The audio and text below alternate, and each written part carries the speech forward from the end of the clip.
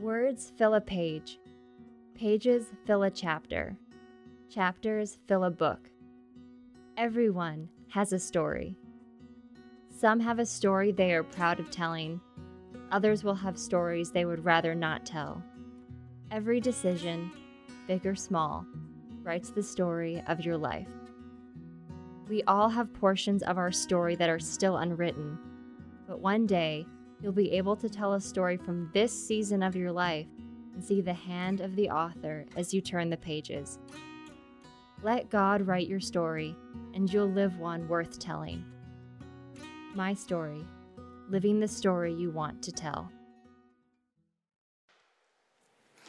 Good morning, everyone. Welcome here. We're glad you're joining us at First Free Church. My name is Adam. I'm one of the pastors here. And today we are in the middle of a series called My Story, Living the Story You Want to Tell. The question that I want you to consider this morning is, how does God turn a terrible tragedy into a beautiful tapestry? How does God turn a terrible tragedy into a beautiful tapestry? Probably everyone here has dealt with a terrible tragedy at some point in their lives. And I'm not just talking about the game last night, although that was a terrible tragedy.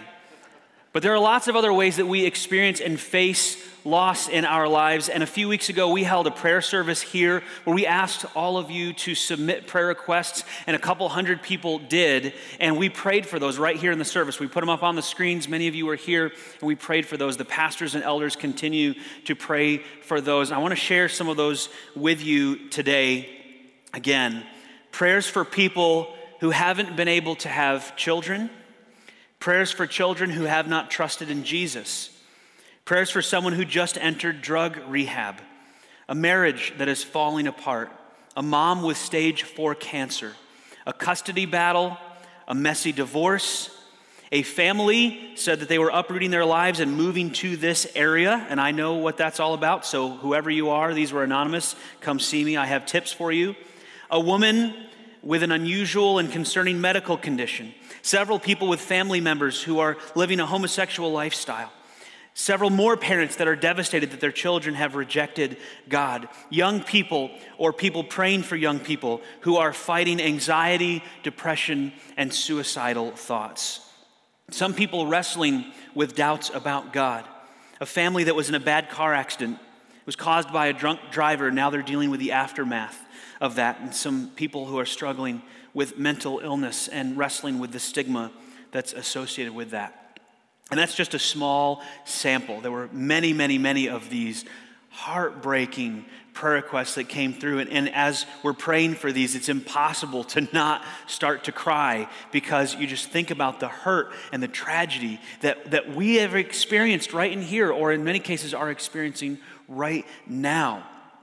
It's something that my wife and I feel very closely, because we've experienced tragedy in our lives as well. Most of you know about this already, so I won't go into the details, but a few years ago, we were pregnant with identical twins, and we got into the second trimester, and we had a doctor's appointment with 2 good, healthy heartbeats, and then a couple days later, we had another appointment where there were no heartbeats at all, and we had to go deliver those babies. And it was a tragic experience for us. And maybe you can relate to that or have a similar story.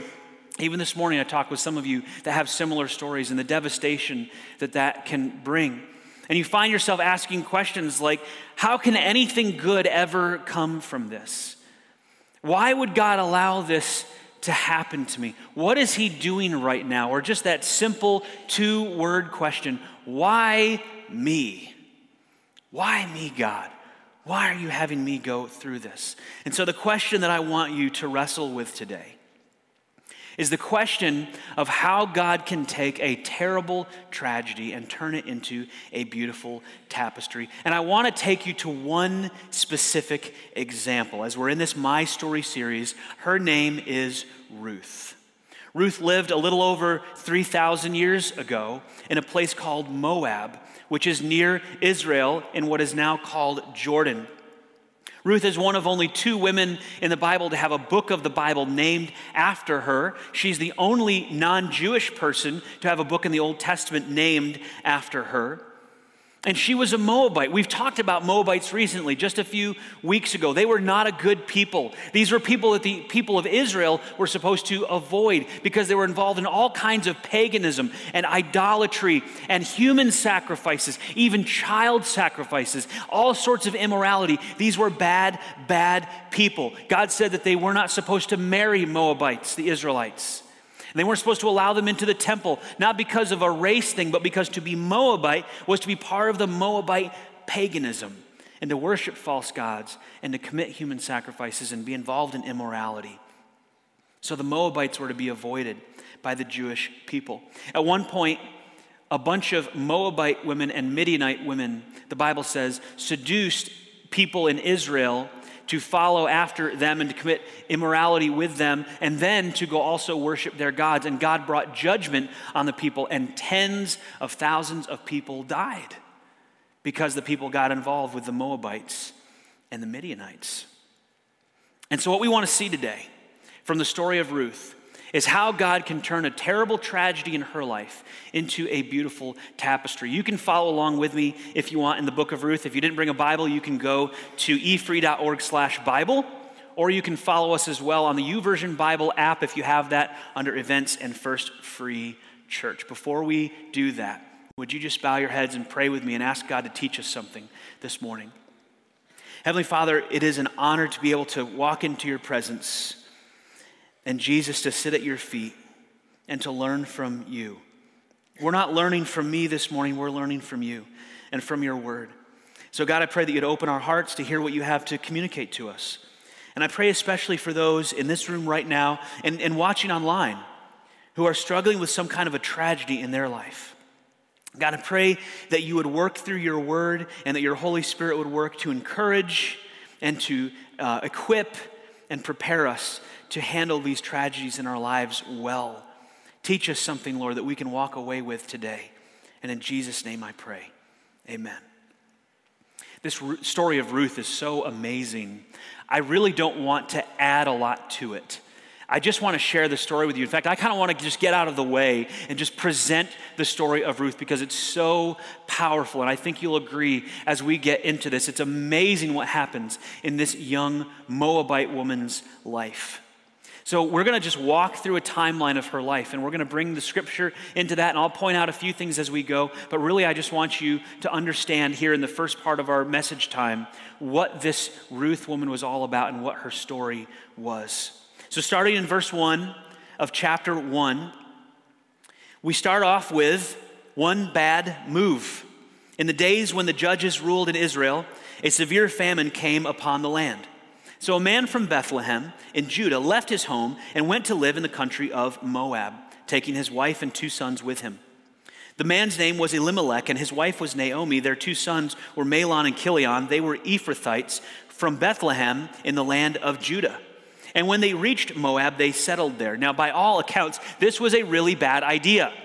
Jewish people are not supposed to hang out with Moabite people.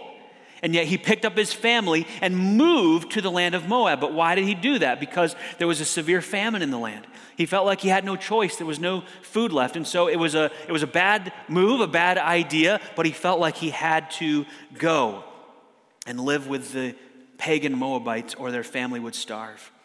Now, as a result of this, it led to his sons marrying people who they should not have married.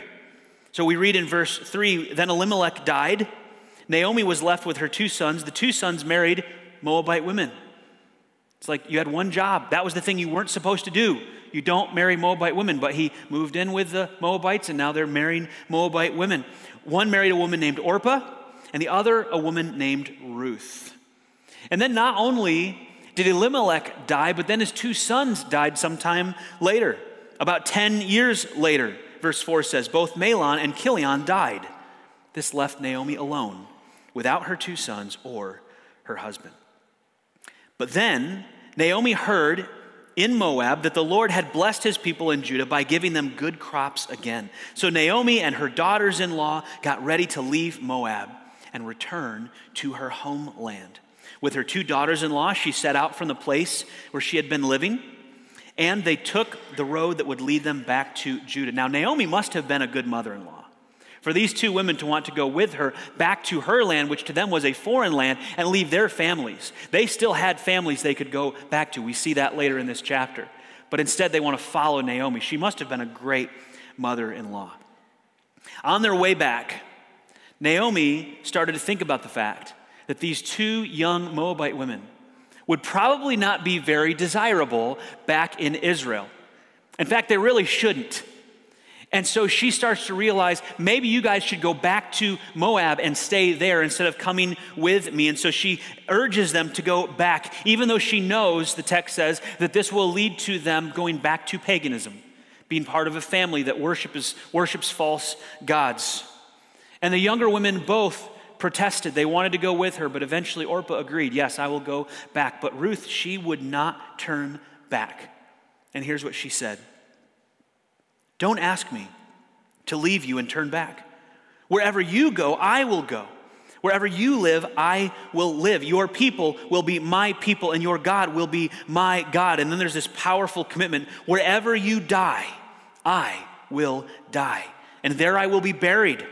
May the Lord punish me severely if I allow anything but death to separate us.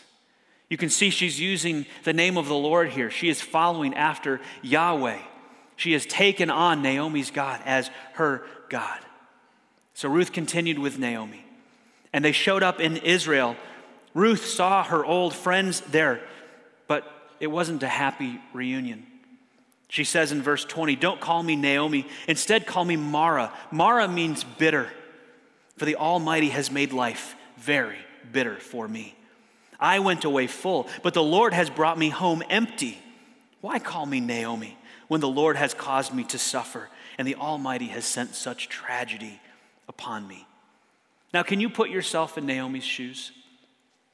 A woman who was moved away from her family and her home because they didn't have any food. Then her husband dies. Then her sons die. She has no one to take care of her. And now she's returning back to her people with her head held low, defeated, discouraged. She tells people, call me bitter. Don't call me by my given name, Naomi. Call me bitter. If that's not a sign of depression, I don't know what else is. Change my name to be bitter. Try to put yourself in Ruth's shoes. Here's a woman who grew up in a pagan culture. Now she's lost her husband, a foreigner in her land. She was never able to have kids, so she's probably struggled with that for a long time. Now she moves to a land that she doesn't know, with people she doesn't know, who are probably and rightfully very suspicious of her given the past history between the Israelites and the Moabites. And her only friend is her mother-in-law, who has just declared an official name change to bitter. Not a pleasant situation for Ruth or for Naomi. If you want to talk about tragedy, these women probably have all of us beat. Not to mention they were so poor that Ruth at this point had to go out into the fields and pick up the leftover stalks of grain that weren't worth harvesting by the workers there, just like all the other impoverished people. This was their program to help people that needed food. You had to go out and you had to pick up these leftover stalks of grain. So she went out into the fields to do this. And as a Moabite foreigner, she would have experienced harassment doing this. People wouldn't have liked her coming in there as a Moabite woman and picking the food that they thought maybe should go to the Jewish people. Now, you may have never experienced that level of tragedy in your life, but all of us have experienced some kind of tragedy. And so you can probably relate to the emotions that Ruth, or maybe more that Naomi, bitter, were going through at this point. But there's someone else you need to meet, and his name is Boaz. Boaz owned the field where Ruth started to pick up the grain, where she went to look for that leftover grain. He was a relative of Elimelech, Naomi's husband. And that meant something special back in his time. He was considered a kinsman redeemer, a kinsman or a family redeemer. In Jewish law, a relative like this had some responsibilities to care for and take care of family members of a deceased family member. And one of the responsibilities of the kinsman redeemer was, if they could, to marry the widow of a deceased family member, and so to have children with that widow in honor of that deceased family member. And then those children would be able to care for them both as they grew older. But Boaz was not the primary kinsman redeemer. There was another relative who was actually more closely related, and evidently that man did not care for Ruth or Naomi like he should have. He was the primary kinsman redeemer, but we don't even know his name. The Bible doesn't even give us his name. It just says there's another relative who was more closely related, but he did not care for Ruth and Naomi like he should have. Well, when Boaz came to his fields, he saw Ruth working, and he asked about her. And this is what they told him. The foreman replied, "She is the young woman from Moab who came back with Naomi. She asked me this morning if she could gather grain behind the harvesters. She has been hard at work ever since, except for a few minutes rest in the shelter." So Ruth is showing here that she is willing to work hard. She even asked permission to get out there and pick up this grain. And they told her, yeah, you can do that. You can follow along behind and pick up the scraps behind us. And then Boaz did something amazing. Now he knows who this woman is. He knows that she is a relative. He's not the one directly responsible for caring for her, by the way. There's another one who is more closely related and responsible for that. But he starts to show kindness to both of them. The word used here for kindness is hesed. Hesed, it's translated kindness. He told her to stay close to the workers so that she could get the best grain as she was gathering along. He told the workers to not mess with her, allow her to get in there and pick the grain right with them, right next to them. She could use their water, and he invited her to eat with them. And so he was showing acts of kindness, and this is what we read. Ruth fell at his feet and thanked him warmly. "What have I done to deserve such kindness?" she said. And that's hesed. "I am only a foreigner." Now that word hesed isn't really easy to translate. Kindness doesn't quite do it justice. It's okay, it's an okay translation. But this is like a loyal family responsibility type of kindness. This is looking out for someone because there's a special relationship there where you feel obligated to help them, but there's no requirement that you necessarily do.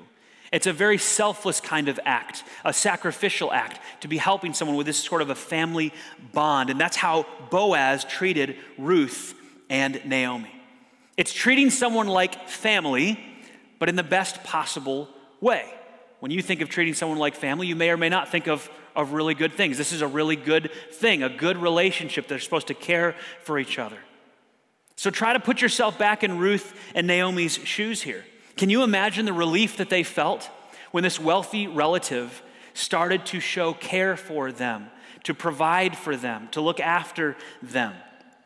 All of these were acts of hesed. God was providing for Ruth and Naomi through Boaz at this point.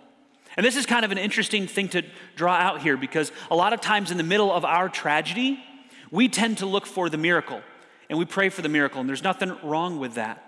But the reality is that most of the time, God works through something called providence. Most of the time, even in the Bible, what you don't see are acts of observable supernatural intervention. Some of it's written about for us after the fact, so we look back on it through the lens of the biblical authors, and we say, wow, that was amazing that God did that. But from the perspective of the people who lived it, they may not have even realized what exactly God was doing. And oftentimes in our lives, it's God's providence working through other people that he helps us get through these tragedies. Did Ruth and Naomi know exactly what God was doing here? Did Boaz know exactly what God was doing here? Not necessarily. But God was working through his people to care for other of his people in the midst of their tragedy. And so I wonder, at what point in your life you might relate more to a Ruth or a Naomi or even a Boaz, where God might use you to providentially care for someone who's in the middle of tragedy. Not through some kind of observable supernatural miracle, but through his providence working through his children. So in the middle of your tragedy, look for ways that God is blessing you. Maybe not through a miracle, maybe, but at the very least through his providence.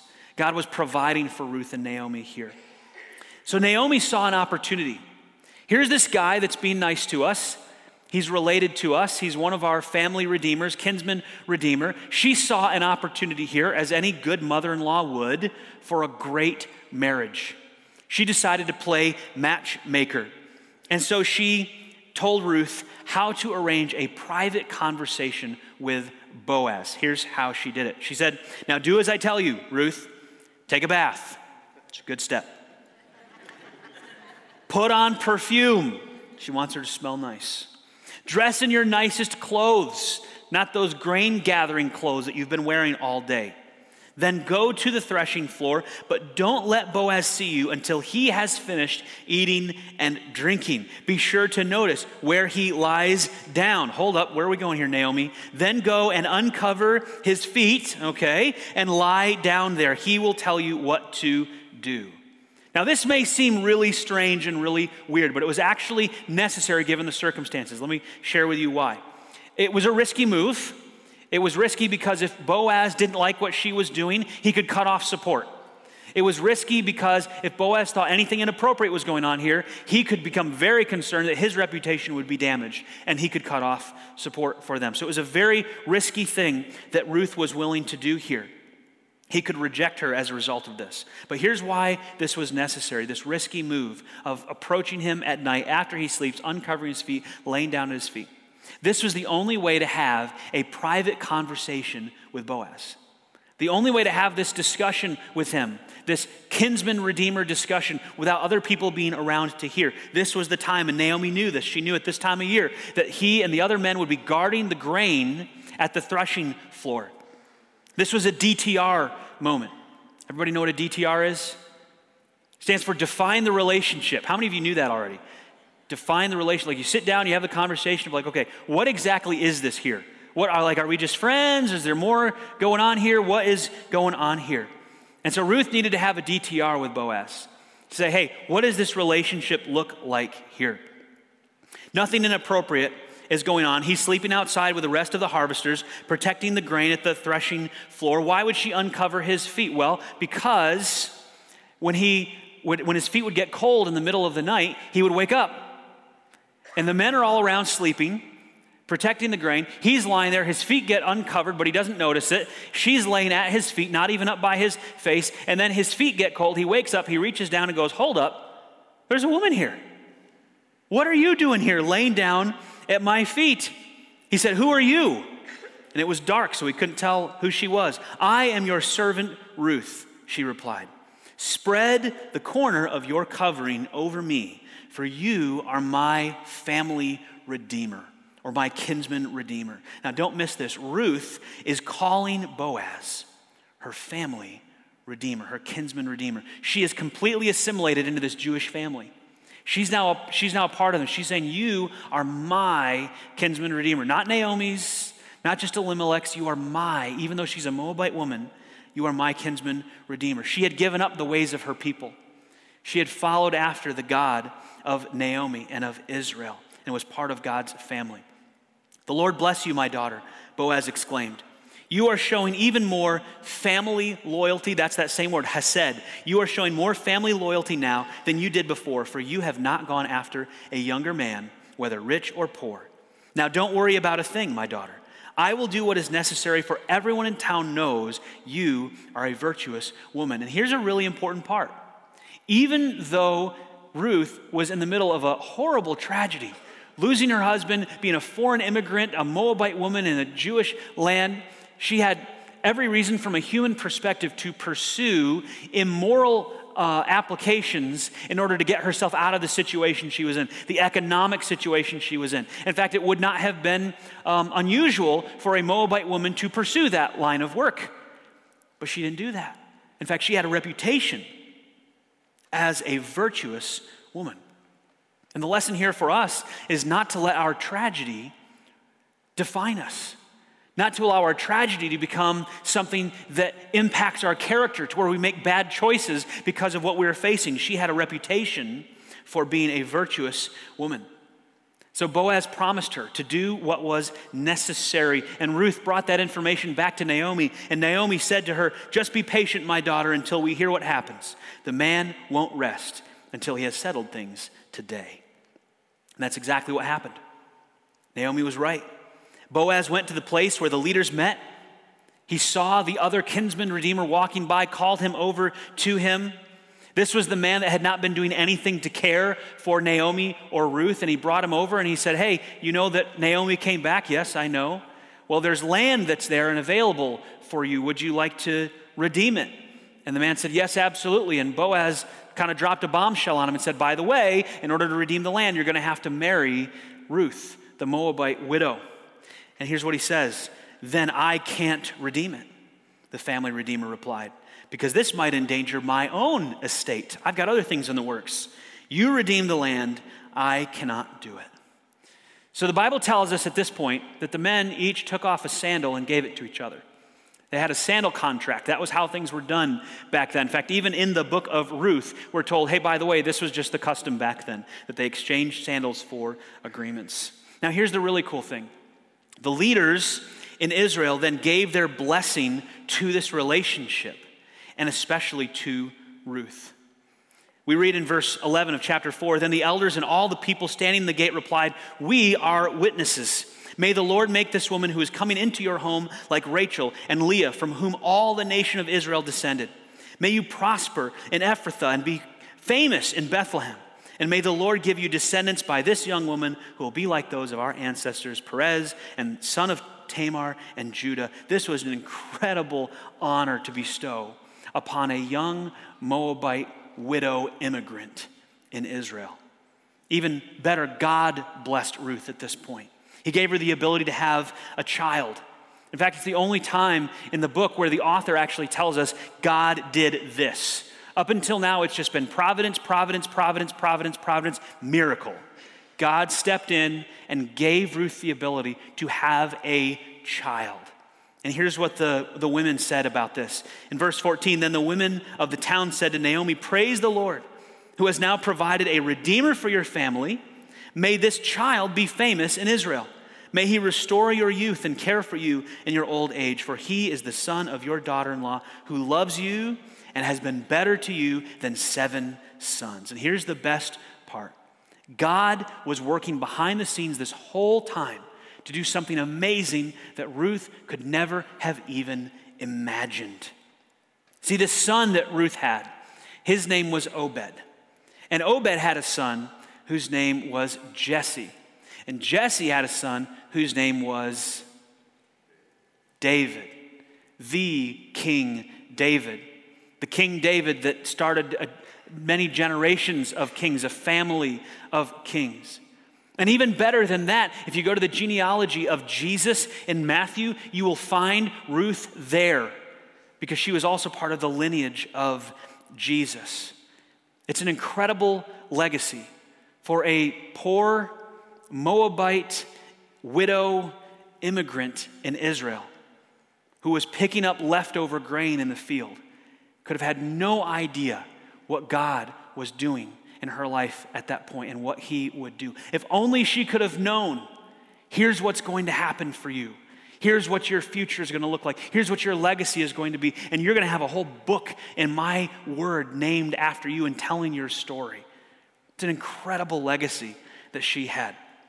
In the midst of her terrible tragedy, God was weaving a beautiful tapestry. And we get to see the end result. We get to look back and see that tapestry now revealed for us. She didn't have that view. She could only hope and pray that God would do something with her life and to rescue her in the midst of the tragedy that she was in. Now, what I want to do is invite you to, or introduce you rather, to another woman right now, because we're going to, throughout this series, be inviting people on stage with us to share their story. And so I want to introduce you to one of our very own, Mary Suzanne Crockett. Would you welcome her as she joins me on stage?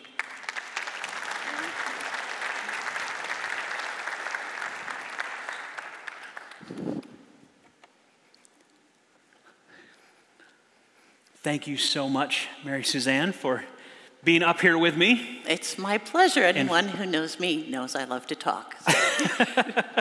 It's great to have you here. And I know that your life has had a series of ups and downs, different challenges as we all have had in our life. And I wonder if you could just share a little bit about your journey with us and some of the challenges that you've faced along the way.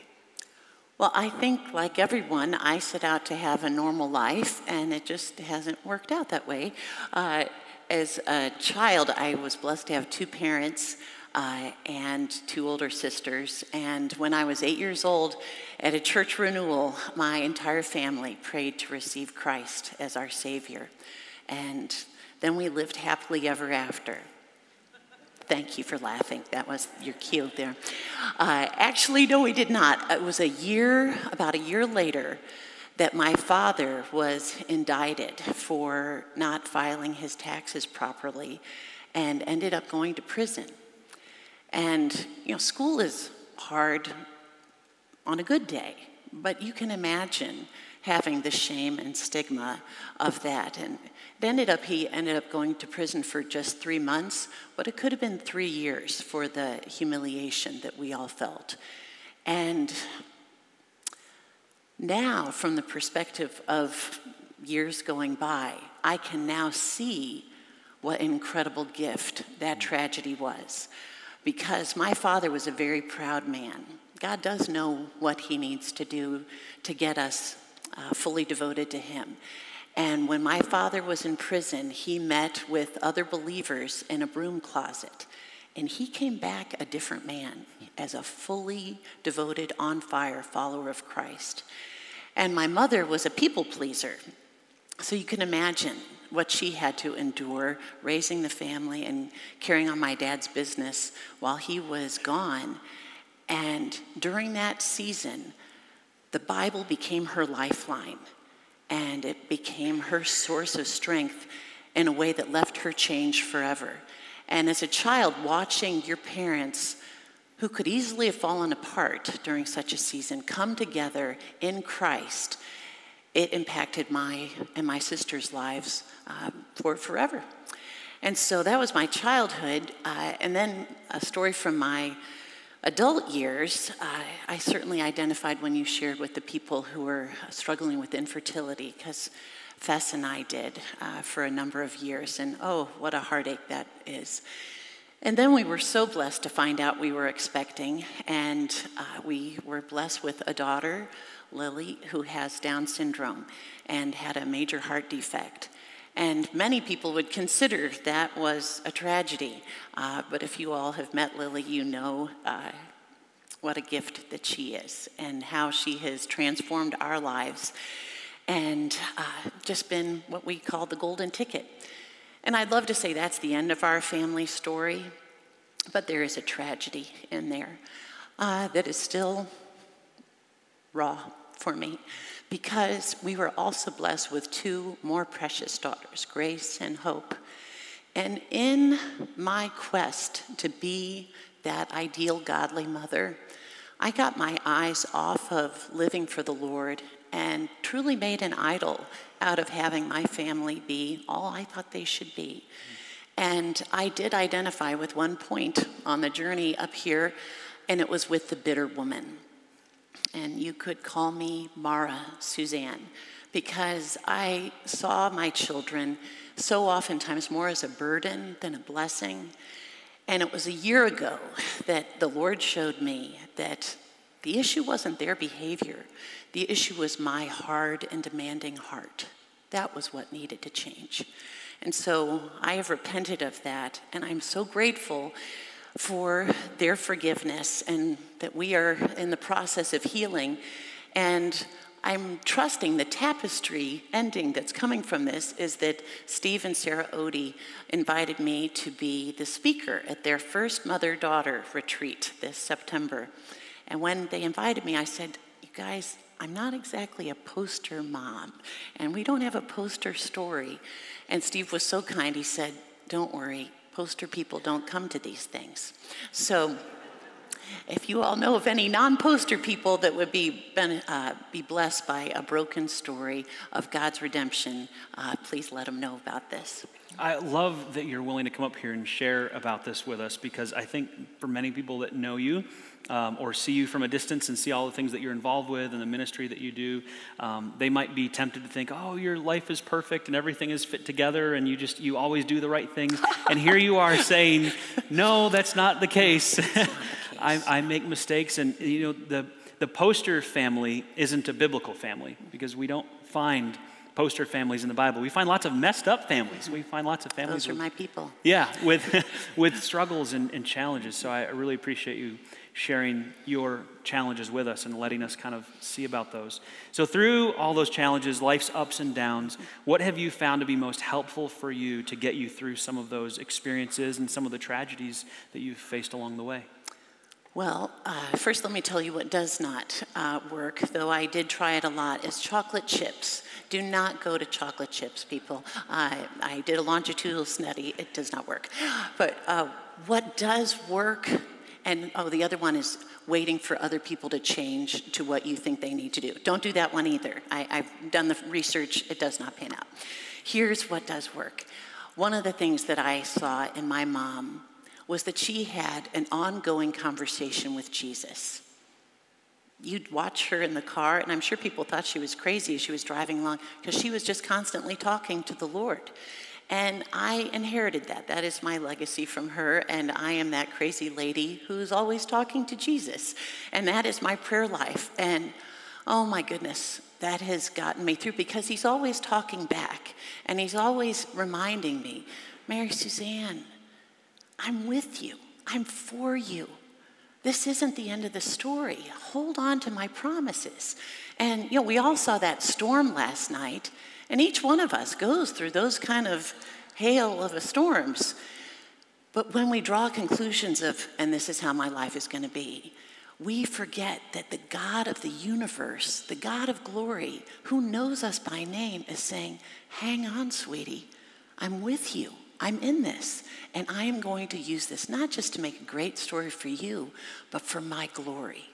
That's the best news of all. That's great advice. Thank you for sharing that. One last question. I like to ask this of people. If you could go back into, let's say, your early adulthood, your 20s, and give yourself some advice, what would you tell younger you to do back then? Well, the first thing I would say is don't set up that cute guy Fess Crockett with your good friend who he dated for a while. Immediately beeline to him and say, I'm the woman you should marry. But aside from that, the 20s were rough. I mean, that is a tough season, because you have all of these grand illusions of how life is going to go, and there's always one person in your circle that it seems like it is going that way for them, and that makes you just feel all the worse about yourself, because you want to be happy for them, but you're like, my life is kind of... And so my counsel to that young Mary Suzanne would be, do not compare. Do not compare, because you don't know where their tapestry process is. They might be wrapping it up. It might, God might be saying, I'm doing the last little needle threads on them.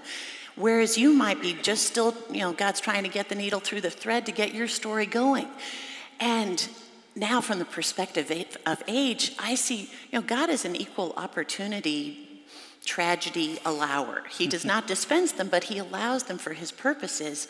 And so I think of all of my young friends looking at social media, which is really just a visual parade of pseudo tapestries, isn't it? It's like, here's what I want you to think, but it really isn't.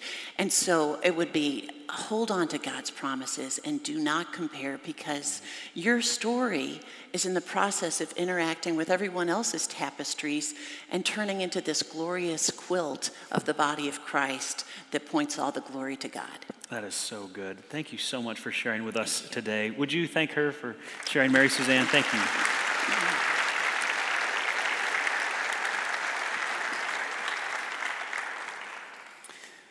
Well, maybe you are in the midst of tragedy today, or maybe you've recently experienced some, or maybe you're about to. We don't know. In the middle of that, maybe you feel a little bit like Ruth, someone who was trying her hardest to remain virtuous in the midst of all the tragedy that she was experiencing.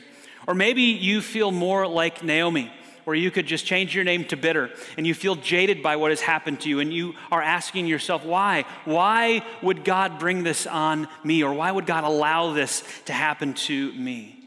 But if only you could see the tapestry that he is weaving for you right now.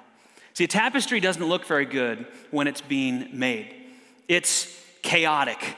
The weaver sits behind a loom, and if you were to look at the threads that they're pulling through there, it just looks like a giant mess. Which, let's be honest, that's probably how some of us feel about our lives right now. Everything is a huge mess right now. It's disorganized. To the untrained eye, it just looks like a disaster, like maybe it's full of mistakes. Only when the weaver is finished and they walk to the other side can you see the beautiful work of art that they were trying to create. And can that be fully appreciated? It takes a long time to get there, but it is worth the wait. I want to share with you a poem. This was quoted by Corrie ten Boom from some other author over 100 years ago. The author is anonymous, but I want you to listen to the words of this poem. My life is but a weaving between my God and me. I cannot choose the colors, he weaveth steadily. Oft times he weaveth sorrow, and I in foolish pride forget he sees the upper and I the underside. Not till the loom is silent and the shuttles cease to fly will God unroll the canvas and reveal the reason why. The dark threads are as needful in the weaver's skillful hand as the threads of gold and silver in the pattern he has planned. He knows, he loves, he cares. Nothing this truth can dim. He gives the very best to those who leave the choice to him. You can trust God in the middle of your tragedy and understand that he will weave something more beautiful than you could ever imagine. He will bring purpose to the tragedy that you are going through. Maybe not today, maybe not tomorrow, maybe through a miracle, but probably not. But trust in the invisible hand of his providence and his working, and look for ways that he is blessing you even in the middle of your storm. Would you bow your heads and pray with me? Heavenly Father, thank you for this incredible story of Ruth and the awesome example that it is of remaining virtuous and having character in the middle of such a difficult circumstance. Thank you for the example that she gives to us and for how you taught us through this, Lord. I pray that we would remember in the middle of our tragedy that you are doing an incredible work that is bigger than we can understand, that there's more happening here than we know and realize, and help us to trust in you in the middle of whatever is going on, whatever threads are being woven in our tapestry right now. And in Jesus' name we pray, amen.